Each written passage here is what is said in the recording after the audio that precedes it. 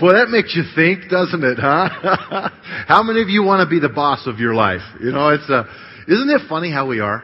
We say, oh Lord, come, take over my life and I'll do whatever you ask. And He says, okay.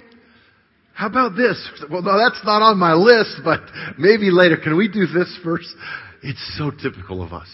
And it's not that God wants to ask us to do stuff we don't like. It's that He wants to engage us in meaningful life change. And He wants to enlighten us. He wants us to have a deeper understanding in our lives of who He is and what we are called to do than we could ever gain in and of ourselves. That's why He works with us through His Spirit. That's what Timothy is all about. If you are a guest or new to Timberline in the last few weeks, we just are in a series. We'll wrap it up next weekend. I've so appreciated Dick Foth and his thoughts these last couple of weekends. And we're talking about this guy, Tim. What about Tim? We've called the series. And what we've done is we've recognized that Timothy, one of the overriding umbrella traits of his life is excellence. And so we have taken, each weekend, we've taken one trait that he did with excellence. Now, I've got to tell you, this one's a little bit of a challenge for me because it's excellence in understanding. Excellence in understanding. Discernment with knowledge. How do you talk about that? What can we do today to increase our ability to understand life, to understand God, to understand one another?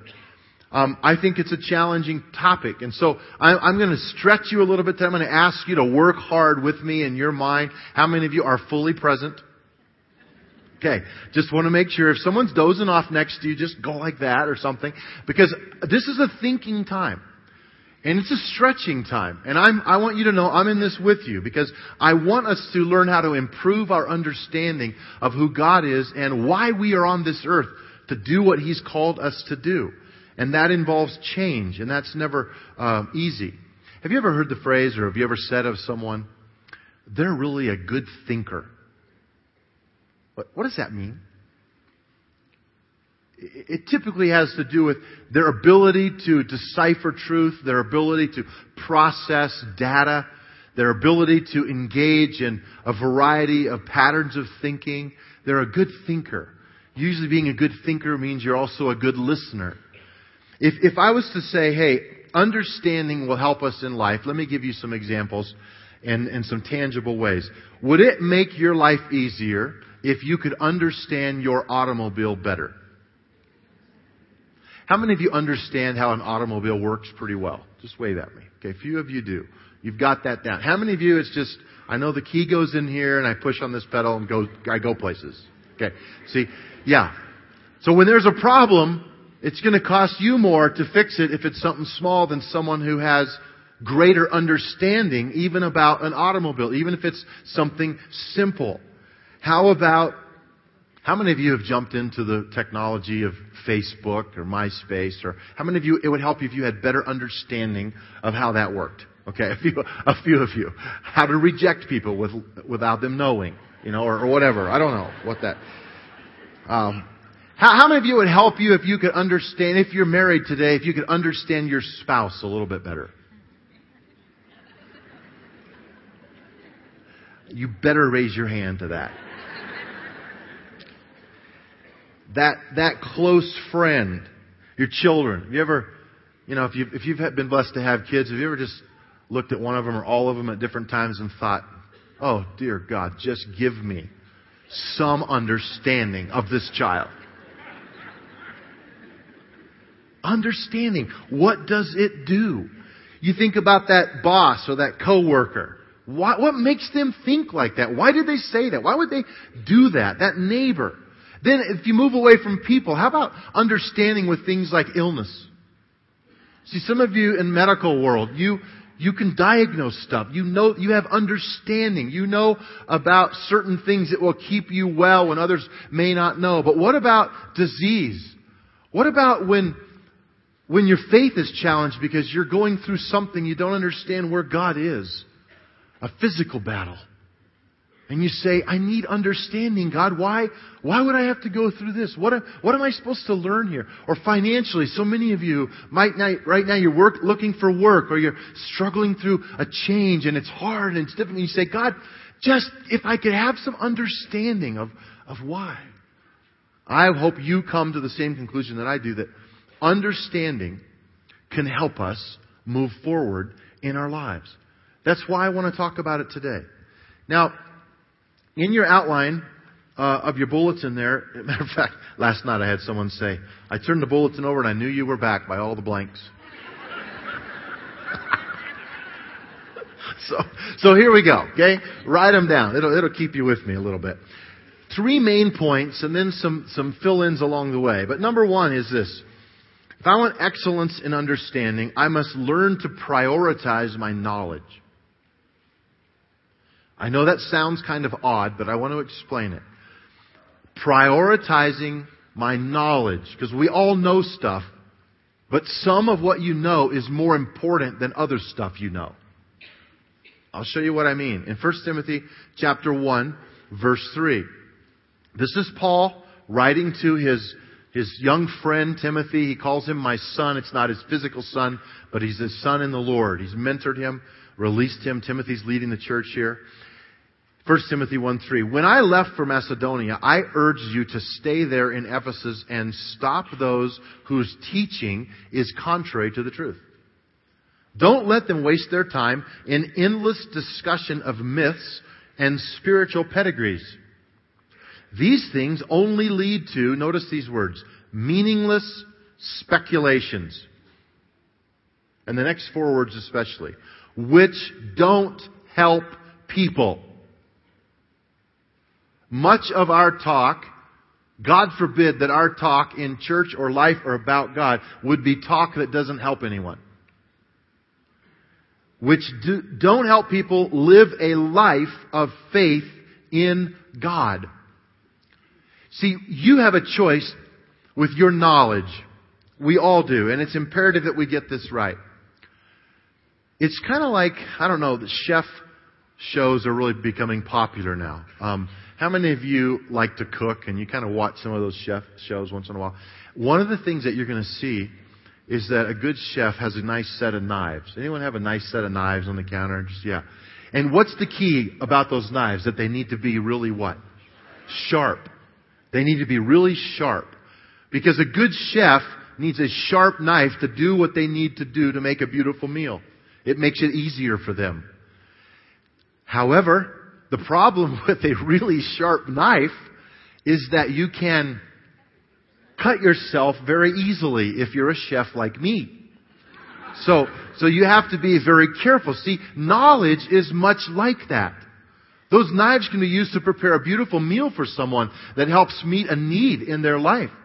Knowledge can be used to set the table for someone, to meet a need, to help enlighten them, to encourage them forward, to teach them the good things of God. Or knowledge can also be used to cut someone open and flay them alive and demean them and put them in their place and cause them to be insecure.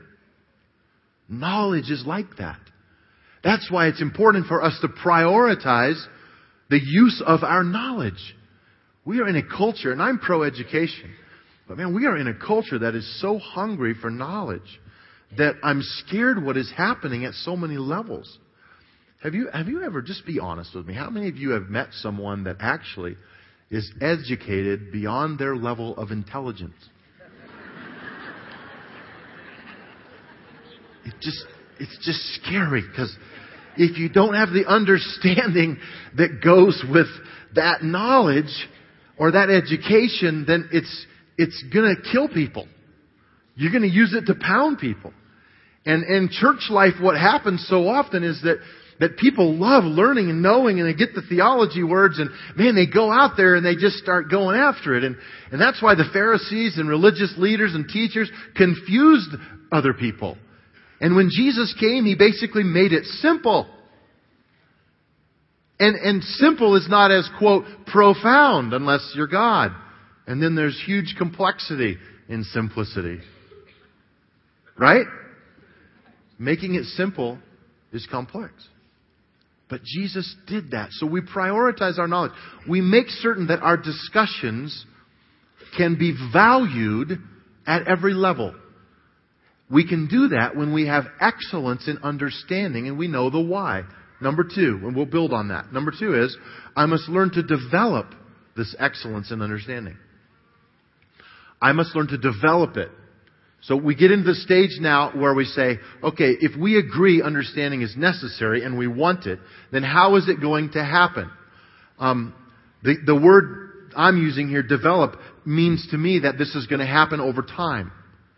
You are probably, it's unlikely anyway, that you're going to go to bed tonight and wake up tomorrow and God has installed a new chip in your brain that gives you full understanding of something you've never known before. Now, through the Holy Spirit, God can give us moments of revelation and truth and nuggets of truth. I believe that with all of my heart through spiritual gifts and empowerment. However, typically, our understanding, the use of knowledge, our wisdom, our discernment comes from a development over time. It comes from experiences in our life. Now, Paul is about to say something to Timothy that I'm going to break down into 3 things. If you notice in your outline there are 3 things said in verse 5 that I've broken out of verse 5. Here they are. Let me read verse 5. The purpose of my instruction is that all believers will be filled with love. You guys, if you underline in your Bible, underline that. Because filled with love is where it all starts. No matter what you know, love trumps it. Filled with love that comes from. Okay, that's important. Love that comes from. There are 3 things here. A pure heart, a clear conscience, and genuine faith. What are those? Okay, think with me through what these are. This will help us. Let's just make a mental note here of a couple of things. 3 things produce healthy love and understanding. And I want to just talk about those 3 things in your notes. If I was to do a whole sermon, which I could easily on these 3 points, I would probably call it the me disease. Because you can't have any of these 3 things if you're hung up on good old number 1. And would you agree with me? This culture we live in pushes everything toward taking care of number 1. Our lives typically revolve around us. From the time we get up to the time we choose to go to bed, from what we put in our bodies to what we order to the friends we have. It's about what we want, our space, how we want it to be, how we want it. We set the temperature. We get what we want. And so these things are contrary. Understanding, excellence in understanding means I will push on those borders. And I will go deeper than just what I want it to look like. And that's a challenge. Here we go. Let's look at those 3 things. A pure heart. Put the word motive. Motive. When Paul says a pure heart, he uses this word pure, which talks about a heart that has been cleansed by God. Cleansed by God.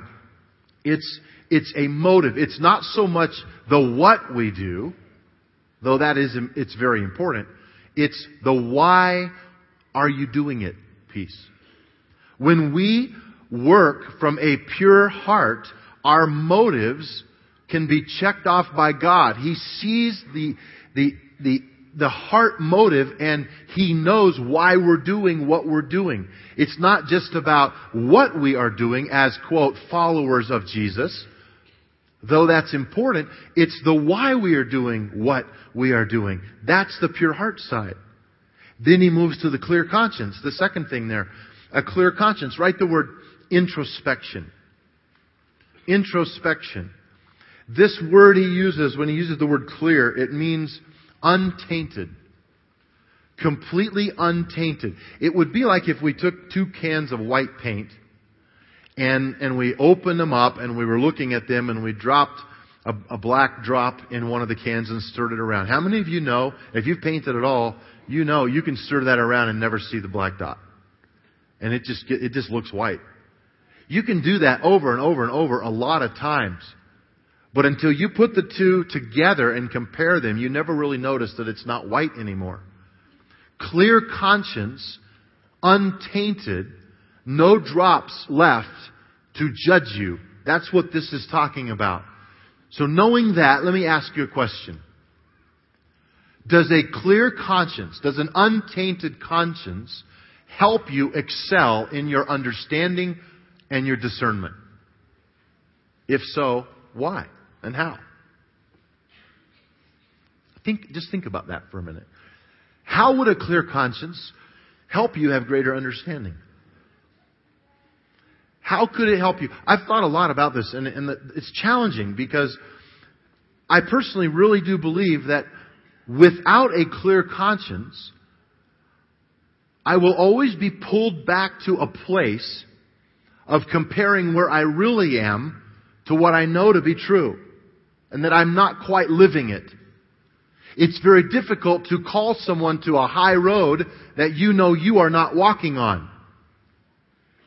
And so my understanding becomes limited because I'm not dealing with a clear conscience. See, that's why Paul had such clarity in his life. He knew Jesus Christ had forgiven him. And he did ministry with a clear conscience. His sins were wiped out and he faced them no more. And he said, "Follow me as I follow Christ." Now that's hard to say when you have a guilty conscience, because you know the truth about you. And what happens, and I think this is a big problem among people who are trying to follow the Lord, is they have that habit, that tendency, that anger issue, that addiction thing that just keeps creeping up, and they feel bad about it, and they lose all their boldness. Because they have this kind of insecure place in their lives that God really probably wouldn't use me like that, and I'm still working on this, and I can't really get there. Well, who am I to say that? And all of a sudden, 90% of your energy in your walk with God is given to dealing with your own issues. And all your horsepower goes back to your mind and the war that goes on between where you are really, and you know you're kind of tainted and there's not really the purity there, and you're living that little bit of a lie, but it's maybe not enough of a lie to keep you from heaven in your opinion. And how many of you know what I'm talking about? It's just me that deals with it. So that's why this clear conscience is very important. You need to understand today, Jesus Christ forgives sin fully and totally, and you are clean. And when you put that under the blood of Christ, you can have the boldness of God to do the works of God. Do it with your whole heart and do it with a clear conscience. So important. It affects our self-talk and who we are and our image of who we are. Then genuine faith. Write the word action right there. Genuine faith. We typically know what faith is. We talk about it a lot. We've preached about it. But when he says genuine faith, he puts that little adjective in there which means non-hypocritical. It's an authentic faith. It's like if you go and you buy something that was produced in America and you look at the back or the label under it and it says made in China, and you just thought it was produced in America or whatever. Not that it's bad to be made in China, but it's the idea that you didn't get what you thought you were getting. Has that ever happened to you? You're thinking, well, I thought this was that. No, it wasn't authentic. And that's a huge issue. And so we become the people of God who, if we lose that authentic label, if we lose that genuine, made by God label, then we become a person whose faith is tainted and our understanding is less than it might be, so that we will try to do good works by doing and living out our faith rather than becoming a person of faith. You still with me? Okay, let me give you an example. Let's say you see someone that's having trouble walking and they're getting ready to go through a door, so you realize you could open the door for them and help them. How many of you think it's a good idea to help them by opening the door? Okay. Good. So you open the door. There's people around. You open the door, help them out. Now, did you open the door because you saw the need to open the door? Or was there something in you that thought, I could make some points by opening the door? You see the difference? Am I nice to a waiter or a waitress because I'm with someone and they need to see that I'm acting like a Christian? Or am I genuinely a nice person? And so I treat all people the same, even when they aren't nice back. You see the difference? We have to have genuine faith so that we don't just quote come together to be the church and let's go paint fences today to do the works of God. Though that's good. That's important. But am I a person who does the work of God because it's who I am? It's the authentic side of me. It's how I process. It's how I think. It's because of my understanding. And I've excelled in understanding who God is, and He's empowered me to do those works based on a genuine, authentic faith in who God is in my life. I am tired of people who, quote, try to act like Christians. You can't act like a Christian. You are either godly or you are not. But those traits are honed over time. And as we embrace that, we pray to God, show us the way. Give us greater discernment. Help my understanding to be expanded. I really believe we need to pray that. Now, how are we going to do that? Let's go to number 3. I must learn to have meaningful conversations. Meaningful conversations. Now, this is where it gets challenging for a lot of people. Because, I'm okay with God, but just don't make me talk to anybody. Right? I really believe if you want excellence and understanding, you're going to have a lot of conversations with different people. Let me just read this and then I'll talk about it in a second. Verse 6. But some people have missed the whole point. They've turned away from these things and spent their time in meaningless discussions. Say there's a difference between meaningful discussions and meaningless discussions. They want to be known as teachers of the law of Moses, but they don't know what they are talking about, even though they speak so confidently. We know that the law is good when used correctly. For the law was not intended for people who do what is right. It is for people who are lawless and rebellious, who are ungodly and sinful, who consider nothing sacred, who defile what is holy, who kill their father or mother, or commit other murders. The law is for people who are sexually immoral, who practice homosexuality, or are slave traders, or liars, or promise breakers, or who do anything else that contradicts the wholesome teaching. That comes from the glorious good news entrusted to me by our blessed God. See, Paul is writing this to Timothy because he wants him to understand that meaningful conversations change people's lives. Don't waste your conversations arguing over stuff that will not press them forward toward God. And I'm challenged by this. I want you to be challenged by this as the people of God. Let me ask you a question. How many of you were raised?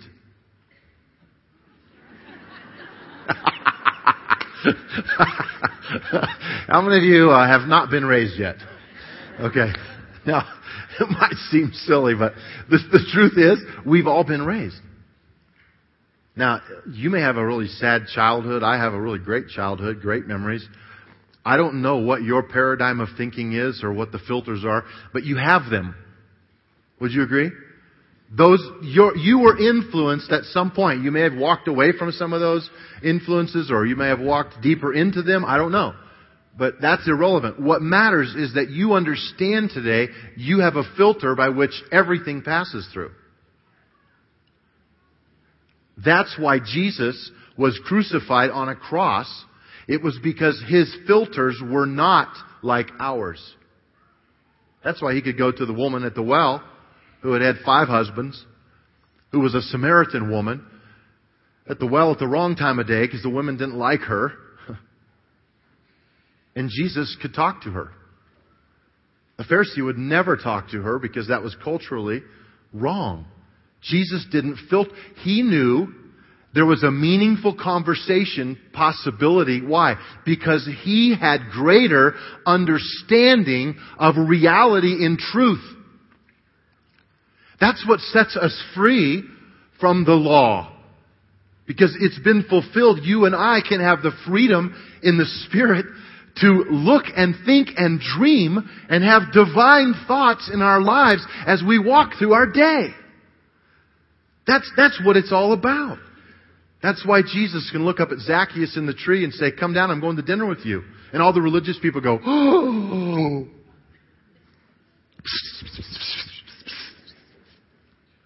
Why is he doing that? Can you believe him? Who does he think he is? He didn't have that filter. Why? Because he understood the power of meaningful conversation in the realm of the Spirit. You and I need to expand our understanding from our own filters. I'm not talking about compromising truth. If you know me well, you'll know that. I'm not talking about giving up on absolutes in Scripture. But I'm talking about opening up our lives to deeper conversations than we've ever had before and letting it change us and impact us. Because we're not right about everything. I remember early in our marriage especially, it still happens sometimes, but I would come home and Bonnie would say, "Can we talk a little bit?" I would say, "Sure." Sit down on the couch and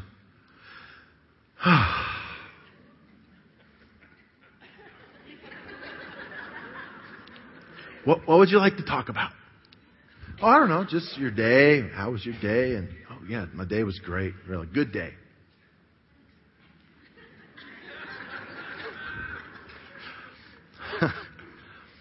"How am I doing, honey?" "Not too good." Not too good.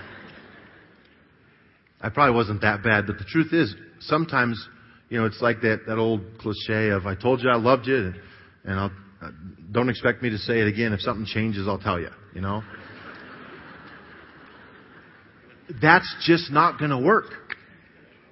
Why? Because my wife's filters are different than mine. I have learned a great deal from this lady God put in my life. Why? Because I was open to meaningful conversation that pushed the boundaries of my opinions. In great friendships, in accountability partnerships, through my life and through time, I've been able to step back and say, I don't think so, but man, you're making me think. I don't like this. It's uncomfortable. See, that's what God wants us to do in this culture. You know why sometimes we end up just fighting with people about God's stuff? Is because we just move to the bottom line and we say, this is the truth. It's how it is. Turn or burn. And we're kind of happy if they say no because they deserve hell. Right? Right? Instead of, what do you think about that? What forms your opinions there? What is your filter? How were you raised? These are big questions, you guys, that will help us in life as we walk through. How many of you know I really need to hurry up? Let's just get done. Observations about Timothy and spiritual health. Paul wraps up chapter 1. I'm just going to give you 4 things real fast, but let me read starting with verse 15. Paul makes a claim about why this God is so great. This is a trustworthy saying, and everyone should accept it. Christ Jesus came into the world to save sinners. And I am the worst of them all. I love that about Paul. But God had mercy on me, so that Christ Jesus could use me as a prime example of His great patience with even the worst of sinners. See, we're all in luck here today. Then others will realize that they too, can believe in Him and receive eternal life. And then he sort of goes off in Utopia preach world. All honor and glory to God forever and ever. He is the eternal King, the unseen one who never dies. He alone is God. Amen. Amen.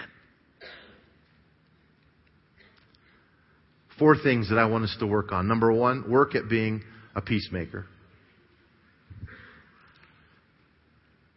See, don't associate your ability to confront people as being prophetic. That you're doing this in the name of God. There are times to confront, but for the most part, Jesus confronted the religious. He built relationship with sinners. Number 2, do not get caught up in being proven right. How many of you have had moments, we all have, you're driving along with someone and you get into discussion about a fact about something and you're absolutely certain of it and they think it's different and 10 minutes later you're proven right.